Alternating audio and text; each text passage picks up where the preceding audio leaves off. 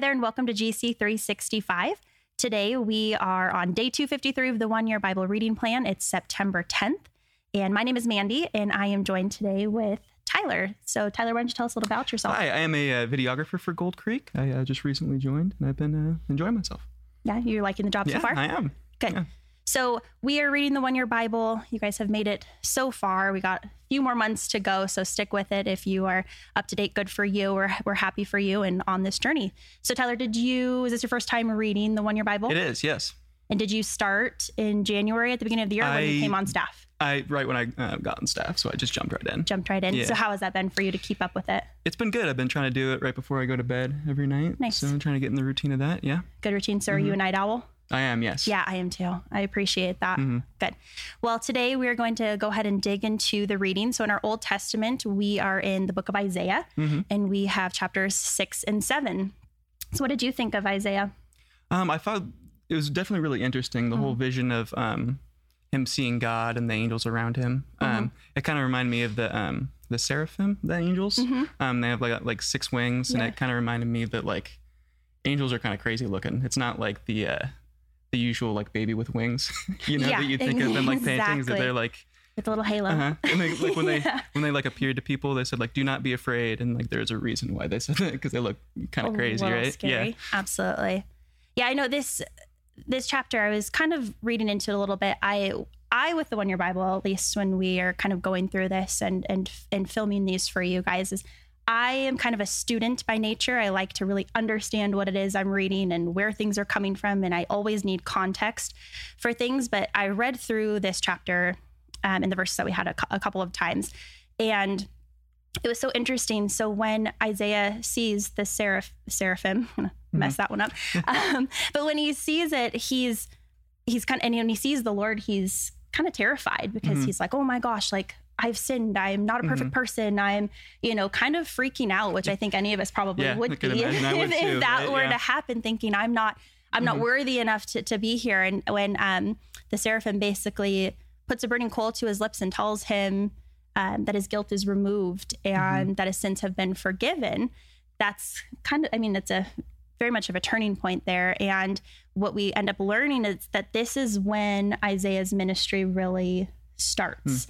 That the Lord asks, who should I send as a messenger to the people? Who will go for us? And Isaiah says, here I am, send me. And so that was kind of the start where I think he felt as if like he had, told him what their sins were. He had been forgiven, and then was able to become an evangelist, which I think a lot of us probably also struggle with a little bit, is that we maybe don't feel worthy of leading people to Christ or being able to talk about those experiences, because we maybe don't feel as if we're perfect enough, if you will, to be able to do that. I don't know if you feel that. So it's kind of a turning point though for Isaiah, and that he starts his ministry. So I think that's a pretty cool. Yeah. And I also found it interesting, the motif of like the coal touching his lips is kind of purification through like pain. And that kind of even happened with Jesus later on as like the larger sacrifice. But it is interesting that you have to sacrifice yourself for purity. Yeah, absolutely. That's a very good connection. Do you have anything else for chapter 6, or you want to move into chapter 7? I think we can go to chapter 7. Okay.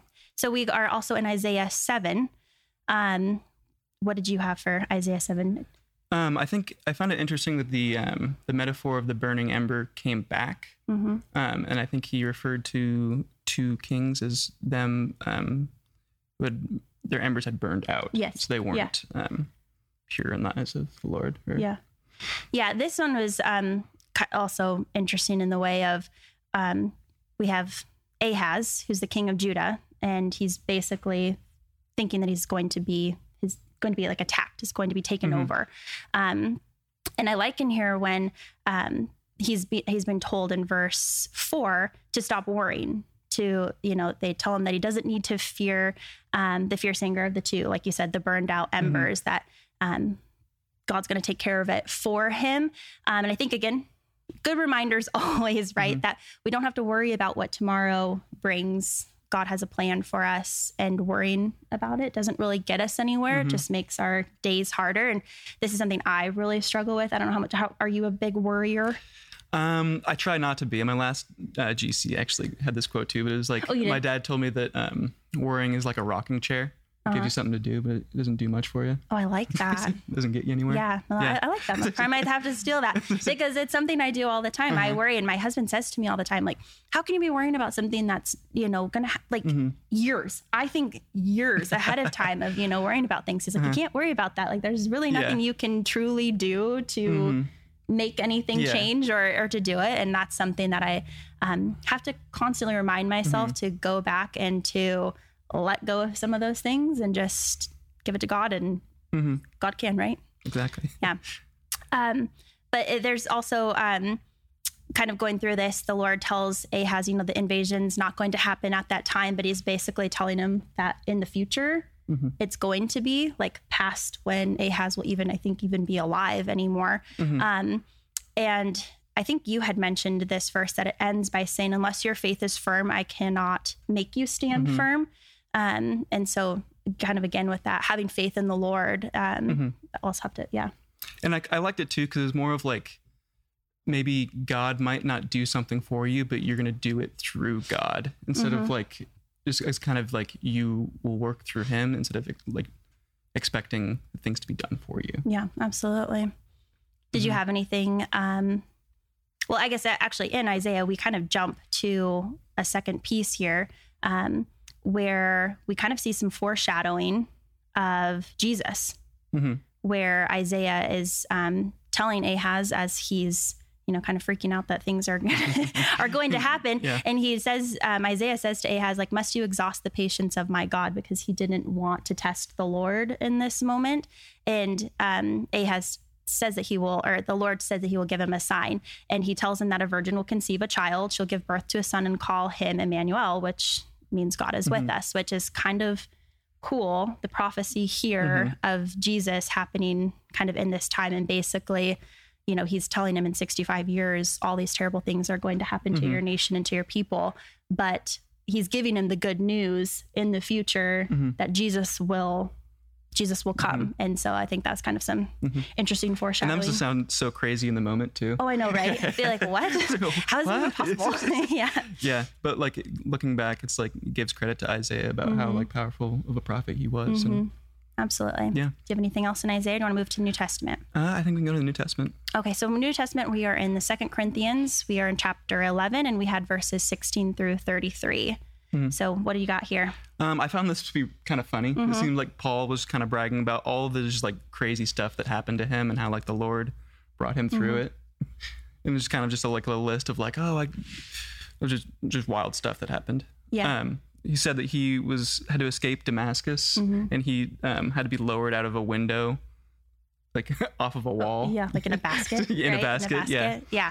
It's very interesting. I was kind of doing a little research about this and that it is, Paul's letter to the Corinthians. And it was kind of funny because it had said that a lot of people, or an interesting fact that they're kind of bothered by Paul because he seems to be bragging, like you said, or kind of conceited in a lot of the things he talks about. And so it is kind of funny how he is going through like all these hardships and all these terrible things that have happened to him. But in a way, he's spinning it as if like he's gotten through it. In a positive way. This happened to me, but I made it through. I persevered. Like, but the Lord provides. Yeah. So in a way, he's spinning the bad things in his life to turn into kind of a positive. So interesting fact about Paul there. Yeah. And then do you have anything else for Corinthians? Not really. Okay. And so then we have our Psalms 54, 1 through 7 today. And I think Psalms and Proverbs are always pretty good. But in our Psalms, David is praying to God for protection from the Ziphites. I think if I'm never so sure if I'm saying these things right. You just gotta say it confidently and roll with it. It's exactly. Who are out to get him. And so he's just kind of sitting there in prayer almost of like, help me, Lord, like, please be with me. I'm praying to him so that he will not. Yeah, it's kind of like almost a poem. Yeah. Yeah, absolutely. And I was thinking that'd be a good prayer to recite if you ever feel like you're being like prosecuted or you feel like you're in danger. Yeah, kind of calling out and asking for guidance and for help and strength. Absolutely. And then our Proverbs, we were in chapter 23, verses 1 through 3. Not really sure what I got from this one. Yeah, I guess I kind of thought like stay aware of like people's intentions towards you and don't like just accept like favors without knowing what the pretenses behind it is. Yeah. You know? Yeah. It's kind of that, always watch your back Yeah. kind of mentality.